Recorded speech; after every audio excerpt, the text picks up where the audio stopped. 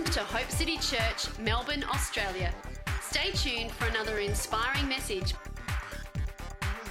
I feel the presence of God. I've taken a couple of months. I've been off the road. I've been just getting out in the mountains to pray, and each day, just as much as I can anyway, try to get out there for a few hours a day, and just been honing in the Word, getting ready for a year.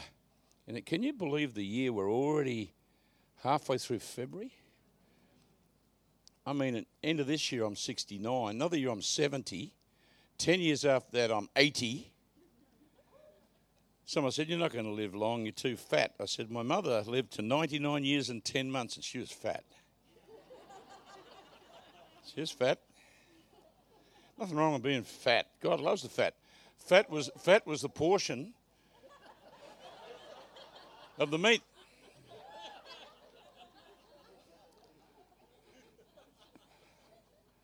Fat was the portion. When that was put on the fire, it just went straight up.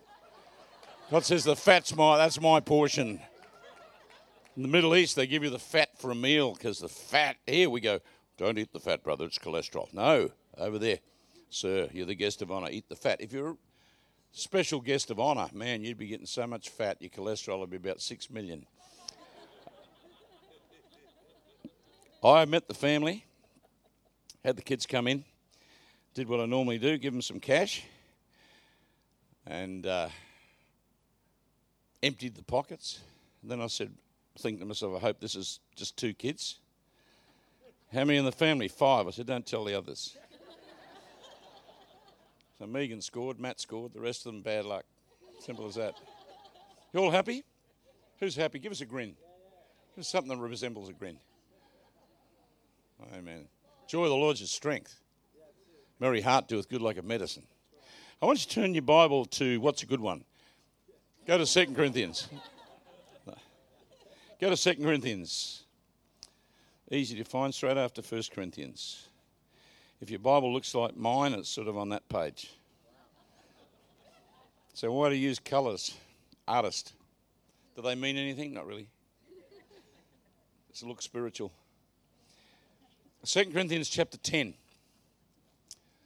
Father, would you anoint your word this morning, and I pray that every person in this place tonight would go to another level.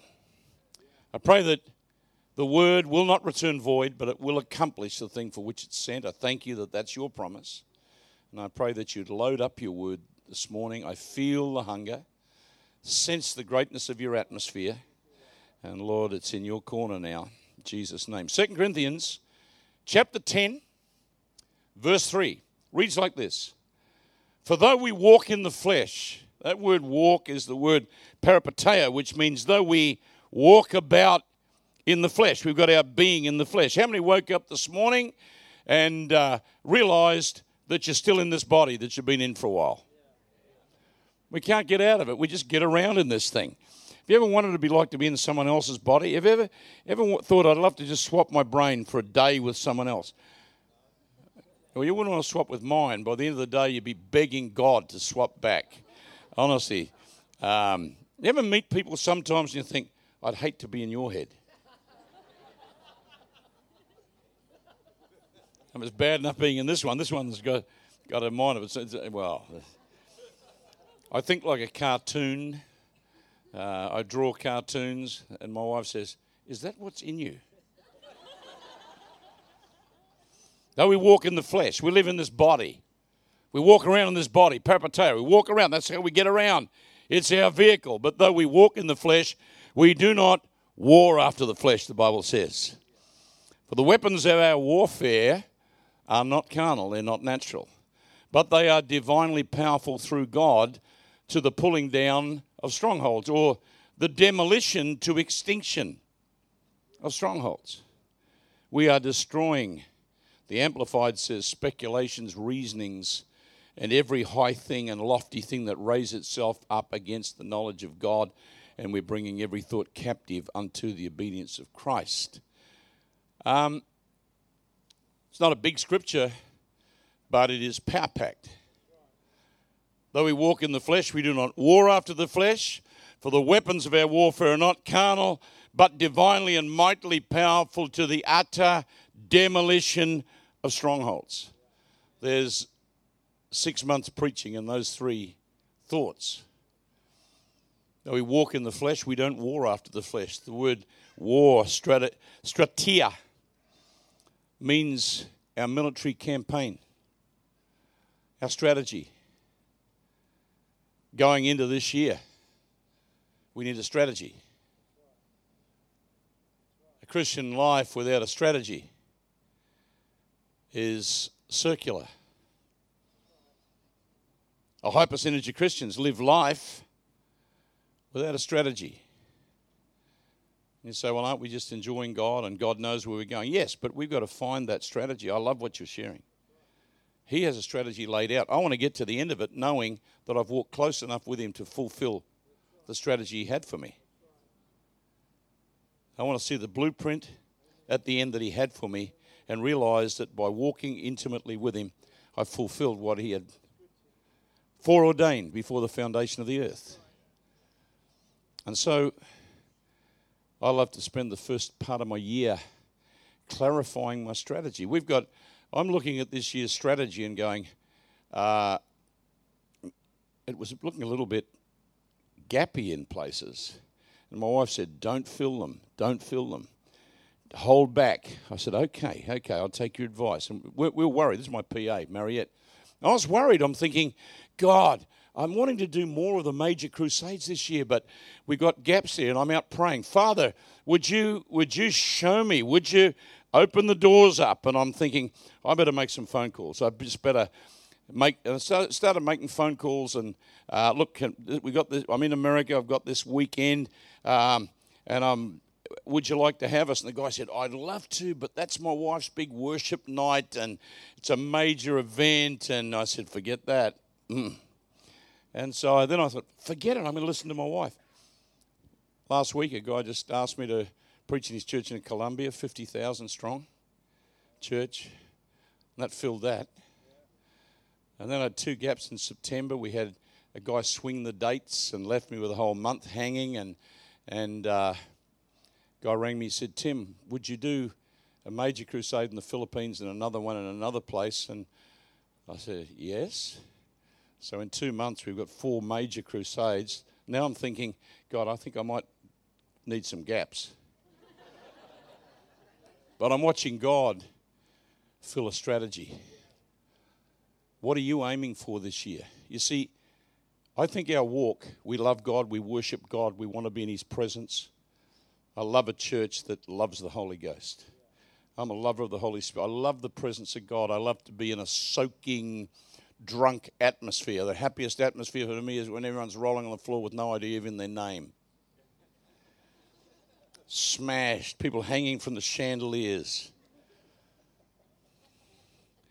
Meetings you never want to stop. Meetings where you're so jet lagged that they pray for you, you roll under a seat and you just go to sleep there for an hour or two. And it's the anointing and the sleep factor. Been in some of Rodney Howard-Brown's meetings, so jet lagged. Prayed for, rolled under a seat somewhere, and just stayed down. Had a snooze. Jackie kicked me and said, you're snoring. I want the Holy Ghost in power, but I want his strategy. I want to walk in his strategy. The weapons of our warfare, of our strategy, of our military campaign, and God says it is military. And we start to look at the scriptures and realize that the Bible talks over and over of the fact that we really are in a campaign that is militant. Jesus said, or Paul said to Timothy, no soldier in active service is involved with the things of the world. He says, endure hardship as a good soldier. And if I had time, I'd talk about the enduring of Roman soldiers in their training and the incredible endurance. A Roman soldier in their training had to do a 25-mile, if you remember miles, route march. Was it kilometres? Probably miles, in 5 hours, fully loaded with about 70 to 80 pound.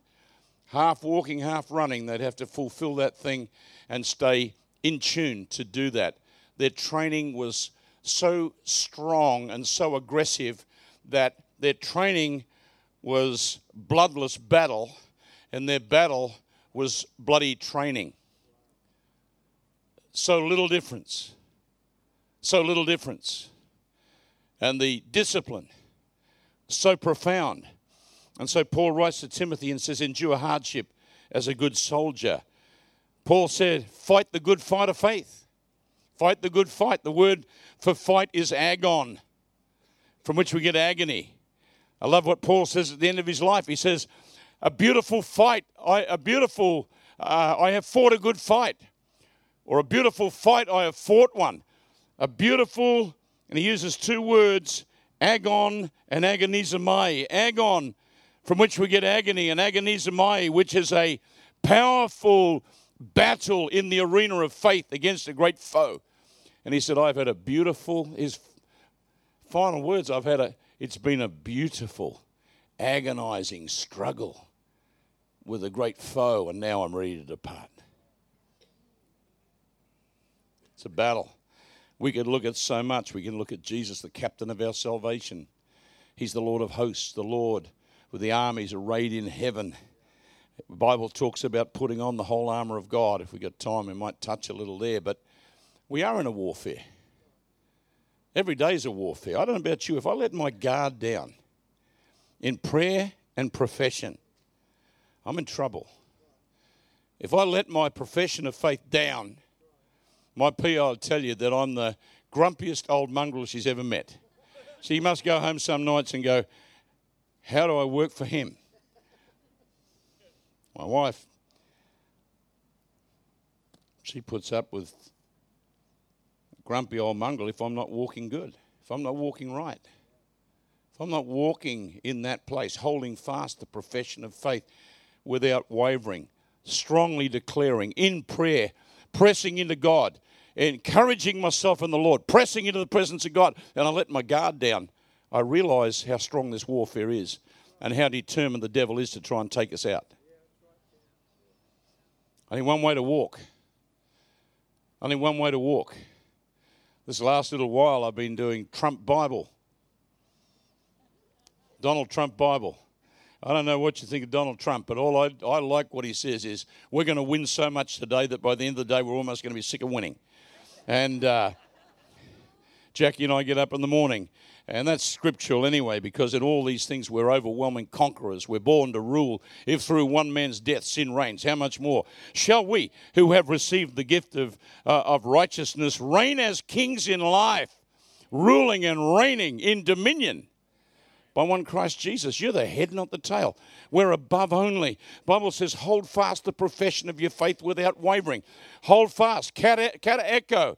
Kata, down to hold, to seize and hold down the profession of your faith. The word profession is the Greek word homologia, which comes from two words, homo, the same, and logia, word, from logos, the same word. Hold fast strongly and fiercely to the declaration of the same word. The word of God is sharp, sharper than any two-edged sword, cutting the fine line between soul and spirit, joint and marrow, even to the discerning of the thoughts of the human heart. Hebrews 4, the word of God is sharp, sharper than any two-edged sword. What's the word for two-edged? Distomos, from two Greek words. Distu, stomos, the tongue. The mouth, sorry. Two-mouthed. The word of God is a sharp, two-mouthed sword. When does the word of God become two-edged or two-mouthed? I'll tell you when. Firstly, when the word comes out of here and gets in there. And then it becomes the other blade edge when it comes out of there. It's one edge coming in, one edge coming out. Out of his mouth goes a sharp two-edged sword. The same word. That with it he might smite the nations. We underestimate the authority, and I'm off the track here a little bit. I'm all over the place. I've got so much stuff. I've got 50 sermons in one this morning. They're all coming out at once. Though we walk in the flesh, we don't war after the flesh. I want to win every day. Honestly, my wife and I get up in the morning and we we don't say any.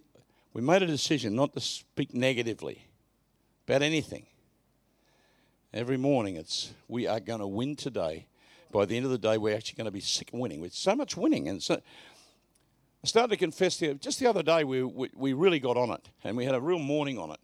I was painting a painting, and this painting was starting to drive me mad. It's a 40 square foot painting of the charge on Beersheba. And it's a massive thing. It's a commission. And I paint to raise money for our crusades. And I was painting this big thing. I've been painting it. And the other day, I went down for coffee in the morning. And I said, verbally spoke. I said, this painting's killing me. And I thought, that's not good. And I thought, no, we're winning. We're going to win today. We're going to win so badly and so goodly and so powerfully. And we're going to win today. This painting is giving way. This painting is giving in. Winning. Next day, that day, it just flowed. The painting gave way and said, I surrender, paint me. Got up the next morning, did a deal with some art into our ministry, and then followed that up with a look at my finances, and the tax department had given me $2,600 into our ministry. So where'd that come from? Then we had a phone call to say that these people that hadn't paid us for some ministry we did in a big church 13 months ago have money ready to go in the account. And then my daughter, who had cancer cells in her cervix, she's only 30. Doctors were concerned, took a biopsy. We got praying, win, that in Jesus' name we're winning this thing.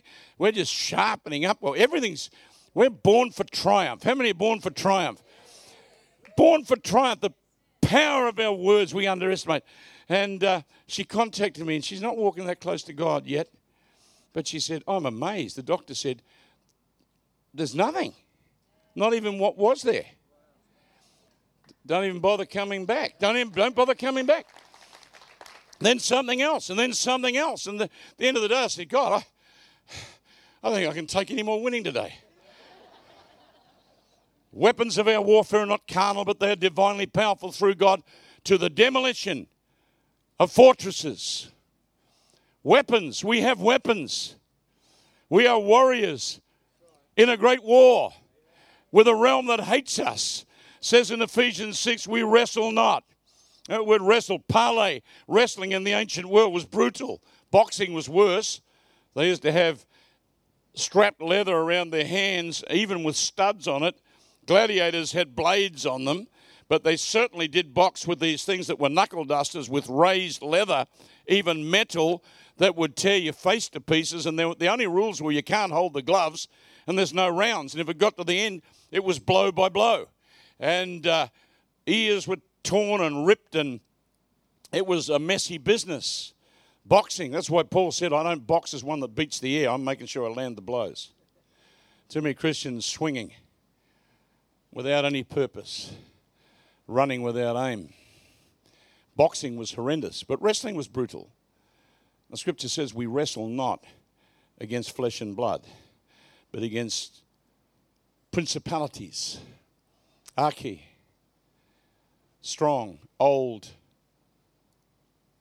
powers, principalities, powers, associates, authorities, world rulers, cosmocratorus, wicked spirits, pneumaticus paneros, wicked, malevolent spirits.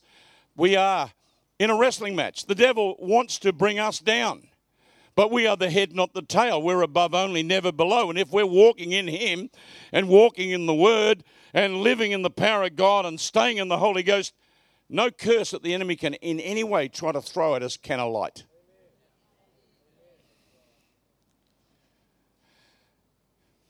Born to rule, born to reign.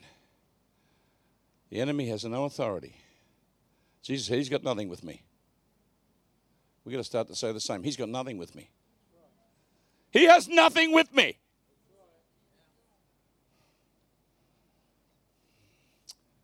We wrestle not against flesh and blood, but principalities and powers, wicked spirits, wicked rulers. Wherefore take unto you the whole armor, the panoplia, from two words, pas and hoplon. Pas, all, hoplon, weaponry. Literally, wherefore take unto you the whole weaponry. a fully armed Roman soldier. It says that we might stand against the wiles of the devil, Methodius, the mind games. That we might stand against the mind games, the stuff that he brings against us of the devil. That's the battle, according to 2 Corinthians 10. The greatest battle. It's a very interesting piece of scripture. It says the weapons of our warfare, not carnal, but divinely powerful through God to the utter demolition of strongholds. And then in the Amplified it says we're destroying speculations, reasonings, and every lofty thing raised up against knowledge, and bringing every thought captive. It gives me the impression that the greatest battle that I will have is not going to be external, but it's going to be in here. And if I can win this battle, and this is my biggest enemy, I don't think is the devil. I think my biggest enemy that I have to defeat and take total triumph over is my own thinking. As a man thinks in his heart, so is he. The Bible says, be transformed in the spirit of your mind. Have you ever met people and it's as though over their mind there's a spirit? When they come up to you, they give you the impression, you won't like me, no one does. The head goes down. Please don't come and talk to me because I'm so insular in my stronghold that I really would love someone to reach in here, but I don't trust anyone, and please don't come too close. Every thought that person has gets filtered through a spirit of rejection, a spirit of fear, a spirit that's come through something that's over their mind because maybe their father's told them for years, you're nothing, you're rubbish, you amount to nothing, you're no good, you'll never make it. I love the people who at school get told they're the person least likely to ever make it, and they become the best people. Some people believe it, others take it and they turn around and say, I will. You can't do it. Yes, I can. You're no good. You got that wrong. God's able to do in your life and mine exceedingly abundantly beyond anything we could ask, think, dream, imagine, because of the power that works within us. So, the scripture says here, the weapons of our warfare are not natural, but they are divinely powerful. That's the word dunatos, divinely, supernaturally powerful through God to the utter destruction of strongholds. What is a stronghold? A stronghold can be one of two things. A massive fortress built to keep people out, or a prison, a strong fortress to keep people in. Some people have a fortress built because of it. We live in a society that is building fortresses every day into the minds of a generation. We live in a humanistic society who, through the media and through the brainwashing that's been going on for so long, the devil knows he knows if he can control the mind of a generation, he can control a generation. In the 60s, the mind control stuff that went on that involved acid and involved the use of all sorts of drugs to manipulate minds was so powerful. So powerful. Acid was used in mind control, and then it became a drug of pleasure, and it started to get around. And in the 60s, it was the use of LSD that really shaped the musicians. The Beatles, they sang ballads until they got onto LSD, and John Lennon took over 1,000 acid trips, and they influenced virtually every band on earth. And they changed. Their minds were never the same. And a generation changed. Woodstock. It all changed. It It all changed. A generation changed. It's all completely swung from the 60s.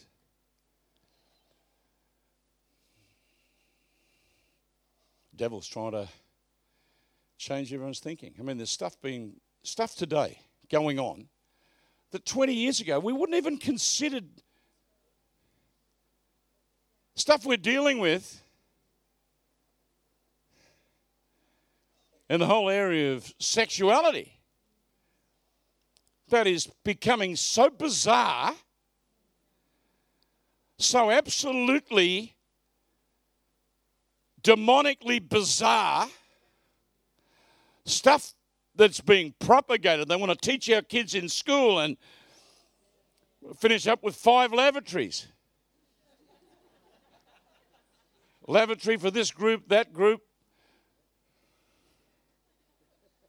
No one will know where to go. They'll all be walking around. Which colour was I supposed? Well, you're in the blue one, or about you on the pink one. What are you in? I'm in the whatever one. But that's just the tip of the iceberg of what we're going to confront. Because humanism says there's no God. Humanistic reasoning has been building blocks to a degree, where the greatest scientists in the earth think we evolved from nothing. Evolution is the greatest. It's insanity. Scientists once invented flight. Guys invented a flying machine and then developed wings. And they worked from the bird, from the way the bird's wings. How does a bird land? How does a bird do this? Oh, we better do the maths on that and work it out with sketches and drawings. And they studied the bird's wing and they examined the bird and eventually got flying machines. And they keep doing it and keep working from it. And all their education, all their knowledge and all their science to get to aviation, to this great place.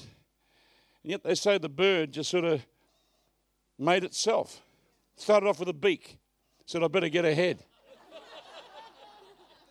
Oh, I can't get around. I better develop some wings, but I better get a body first. I'm going to have to believe for some lungs.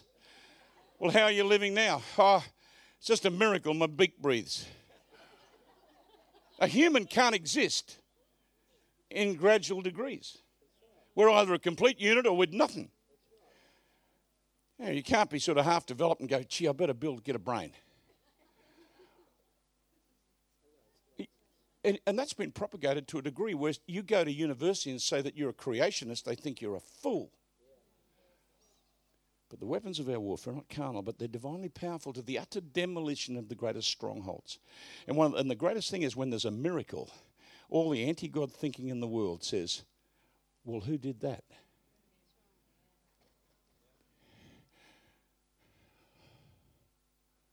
Little baby come alive in my arms, been dead for half an hour one night. What do you say? Who did that? I don't know how to raise the dead. How do you get the blood flowing in a little body where everything's shut down? Oh, it's a fluke. Professing themselves wise, they became fools.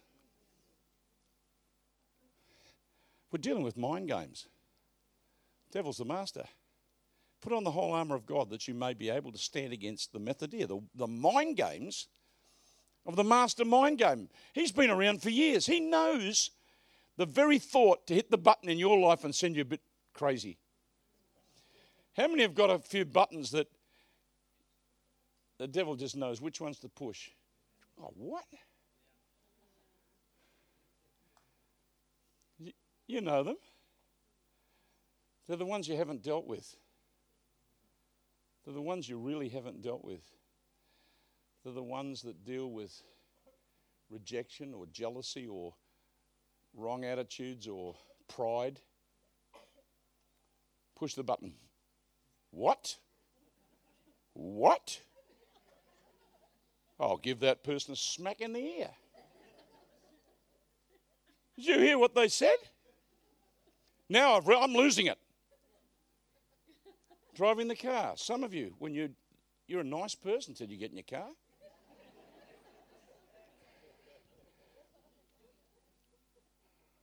Some of you, even in the last week, have possibly given some little hand signals. Somebody blows the horn before you, so you give them a little wave. Then you realise it's a member of your congregation.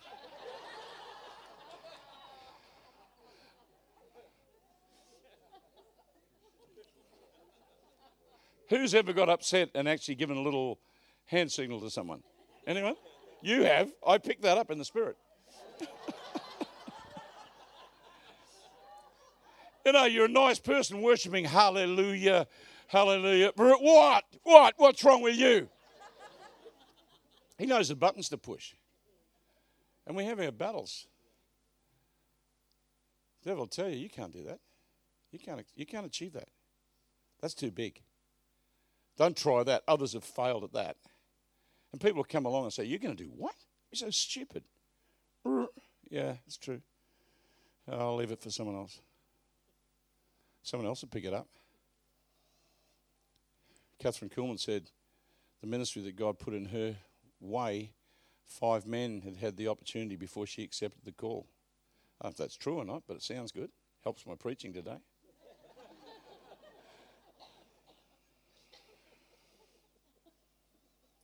Weapons of our warfare are not carnal, divinely powerful to the pulling down of strongholds. We are destroying speculations, reasonings, lofty thinking, anti-God thinking.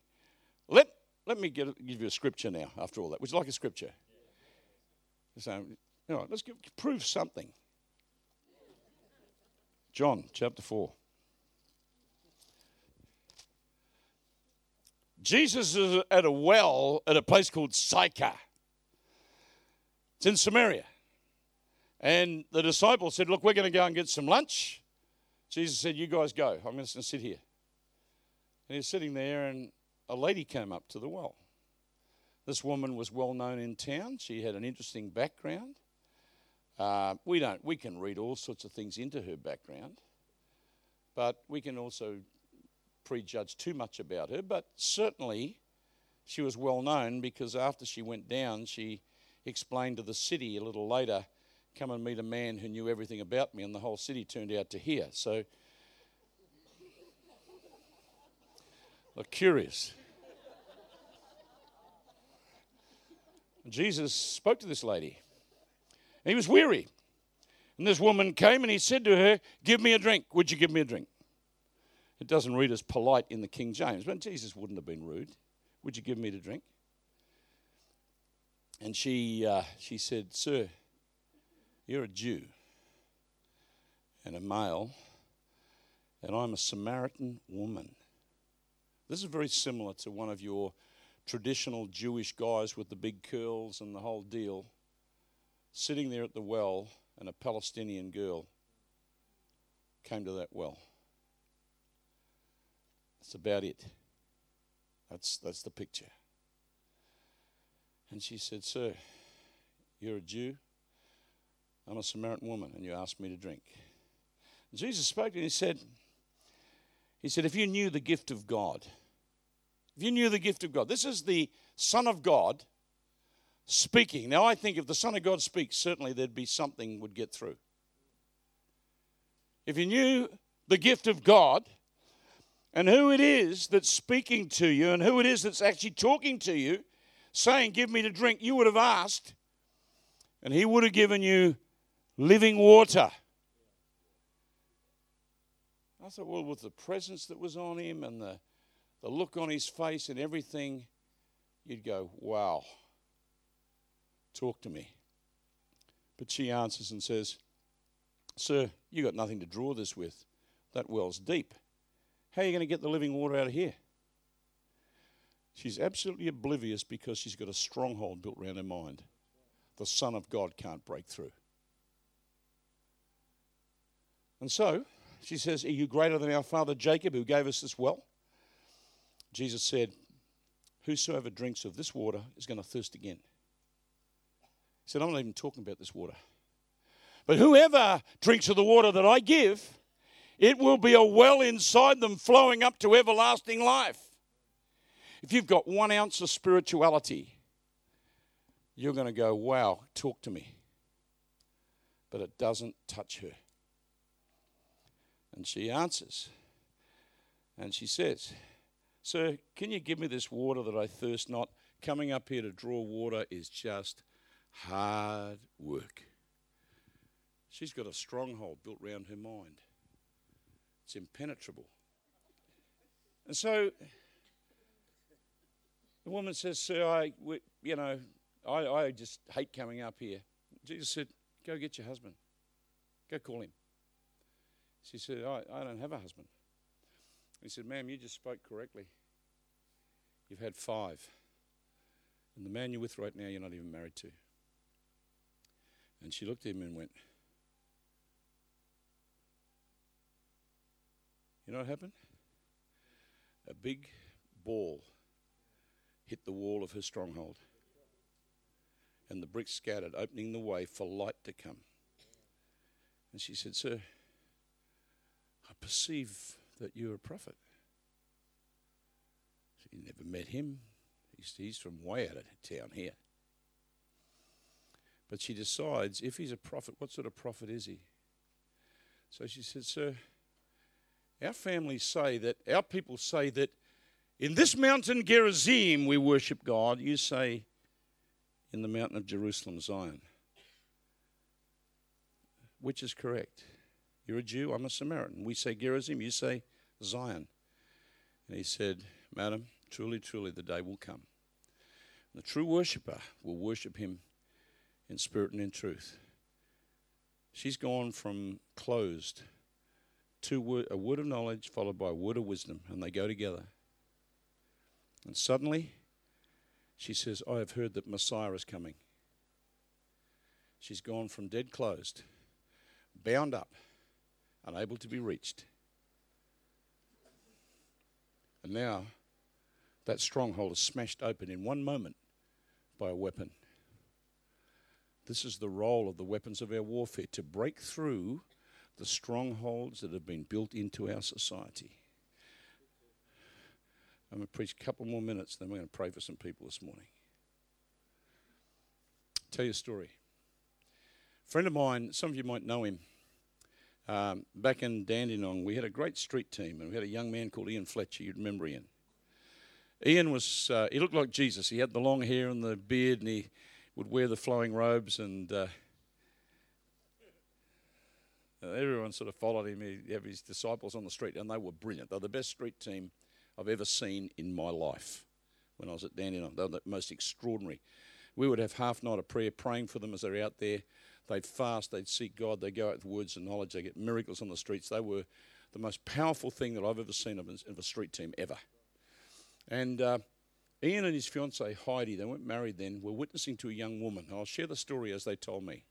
They went to this young woman, and they were sharing their faith, and she would listen, and then she would say, "I don't want any more. I don't want to hear any more," because there was a stronghold, and put the shutters up. "Don't want to hear anymore."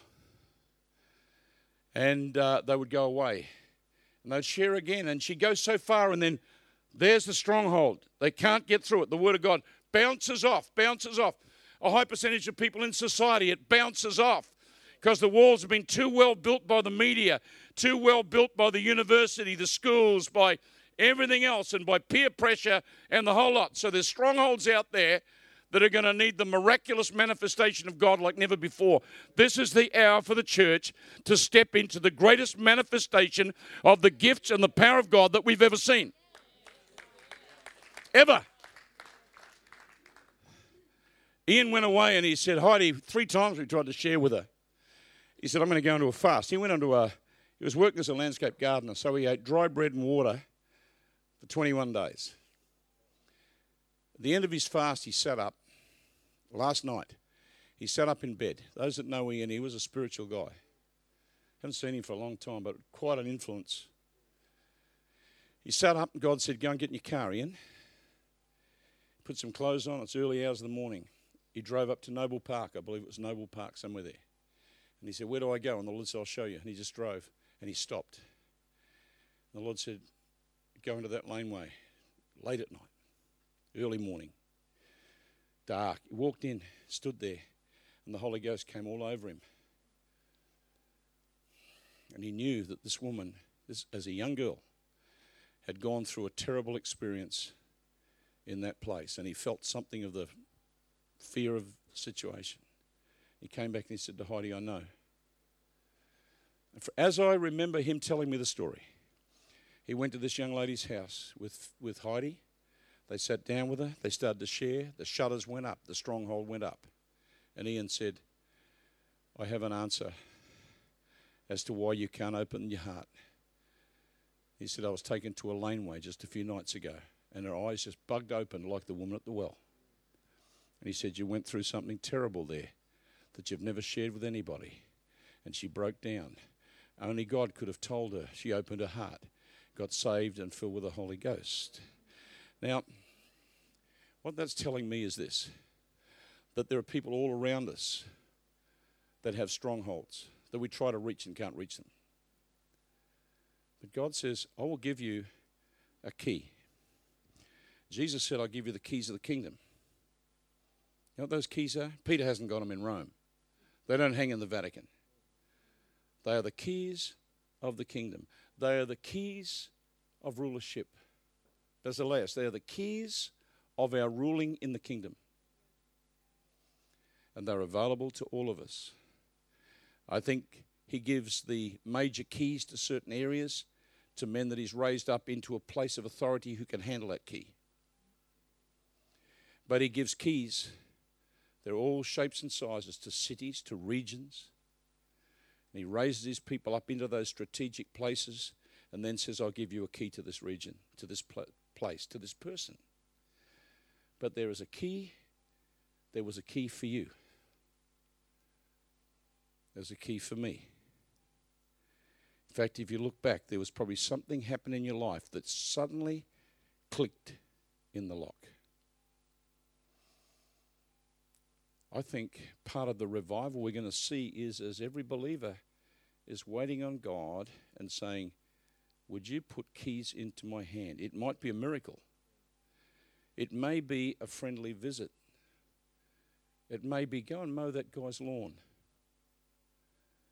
It may be that lonely family, take them a meal, invite them over. It may be a word of wisdom. It may be an assistance with something. The word of knowledge opens amazing things. I was on the airplane flying from Kuala Lumpur to London, and I was sitting on the plane, and I was actually sitting in a seat, and the lady had a baby with her, and I thought, this is going to be a good night. And I said to the air hostess, look, give this lady a chance with a child. Is there another seat up here? And she said, I'll have a look, sir. And she came back and said, yes, there is on the other side. I said, great, give this lady a chance. And I went over and sat on the other side and settled back, and I looked at this guy next to me, and I looked at him and I thought, gee, I know you. Gee, I recognise you. I really do recognise you. And I said, excuse me, you're on TV, aren't you? He said, yes. Like, that's the last thing I need tonight. I said, it's okay. Talked to him for a few minutes. And he wasn't very happy. He'd just done a big program, and he was going back, and he had to do this thing in Russia. He was on this major thing, and he's coming back. And he said, I get so little time with my kids. I said, who are your kids? He said, I've got 2 daughters, Izzy and Willow. I said, oh, yeah, that's nice. Nice names. I said, look, I'll leave you alone. I don't want to disturb you. And then in the morning, woke up and pretty good sleep, woke up. He was sort of up and around and he's a bit sparkier. But I thought, Lord, I'm going to give him his privacy, but would you give me a key? Give me a key. Give me a key to open up a major conversation. And I waited for it, and all of a sudden I heard it. Go up to your bag and get that big a drawing pad and some good pens. And he said, just start sketching, do some Australiana stuff. So I started drawing Australian cartoons, and I've worked professionally there, so it's, they go reasonably well, and I'm doing these cartoons. The next thing, a little head came around the corner, and I hear, That is really nice. Gee, that's interesting. Any idea who this could be? Richard Hammond from Top Gear. Right? He says, this is very, very nice work. Are you an illustrator? I said, well, I've done a few books and doing some kids' cartoon book, doing stuff. Yeah. And he said, is this for a book? Are you doing something? I said, no, as a matter of fact, it's a gift for your daughters, Izzy and Willow. He said, oh, that is so nice of you. Gave him the drawing. He was starting to, wow. So I'll do something for you. So I drew a flying pig with Nothing's Impossible, and he had a laugh. I said, that's yours as well. We talked for 3 hours, talked about a near-death experience in that dragster. We talked about the things of God. I opened up the gospel, started to talk to him about the meaning of the word logos from going back when it means more. It means word, but it also means the reason in the Greek. The Greeks used it as the purpose, the understanding of the structures of the earth, the understanding of how everything's come into being. Or literally it means the word. Logos means the word, but it also means the reason. And I talked about from a scientific point of view that scientists are looking for the reason. And as a Christian, I found it in him and shared with him. When we got there, he said, if you want tickets to the show, you want anything. And I knew God just said, there's your key. Click. See, if we wait on God, and God is saying to us, if we will wait on him, we want to reach people. We want to have a word of wisdom, a word of knowledge, a healing gift, a discerning gift, whatever it would be. If we wait on God and seek his face, and we have a person that we want to reach, some people we want to reach, and we say, Father, I have no idea how you're going to do this, but you have the keys to the kingdom. Would you put a key in my hand? Can you imagine if every person in this room is seeking God for keys to unlock lives? And people are going, wow, I perceive you're a prophet. Yeah, I want to tell you about the great prophet. Now that you've made your decision, come and join us in church. Pack the church out, double, triple. My mate in Colombia, they've had to ask the Lord, they're growing at 30% per annum. And they've asked the Lord if they could hold back to 18 because they don't know what they're going to do with the numbers. God wants to give us souls. I'm finished. But the weapons of your warfare are not natural. The warfare in your street, in your home and in your family are not natural. But they are divinely powerful through God to utterly demolish fortresses.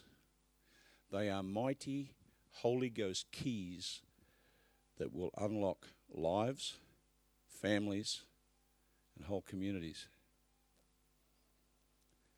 In the scriptures, Jesus went over to Decapolis, over to the Gadarenes, and there he cast a demon, in fact 6,000 demons out of a man, wrecked the pig trade, the pork trade went down the tube, and they kicked him out. But that one man went to 10 cities, the 10 cities of Decapolis. When Jesus came back, they beseeched him to leave before. Now they beseeched him that they might just touch the hem of his garment. They ran with the sick and they ran to touch him, beseeching him, because one miracle unlocked 10 cities. I would challenge you. How many would say, I think I'm going to start asking for keys? Anyone? How many want just one or two? How many like a lot? A key ring full. Amen. Well, I've sort of just shared a bit this morning, but the Spirit of God's here. Let's close our eyes for a moment. I wonder if there's anyone who doesn't know Jesus this morning for a start. Anyone doesn't know him? You've never met him, you don't know him this morning? Anyone never come into a living relationship with him, or you're backslidden away from him, but something within you today says, I want to know Jesus as my Saviour. I want Christ as my Saviour. I want to know him. I want a living relationship with him today. If that's you, You say, I really want to know Christ today. I want to go out of here knowing my sins are gone, knowing that I've come into a relationship with the King of Glory. I want to come into a relationship with the one whom that woman at the well met. I want to know him. If you've never met him, you've never come into a relationship with him, never been born again by the Spirit of God, but something within you says, today is my day. I want Jesus today. I want Jesus. I want to be saved. Would you lift your hand wherever you are? Just lift it up so I can see it. Just lift it up and give me a little wave and say, I need today to know that every sin I've ever committed is gone.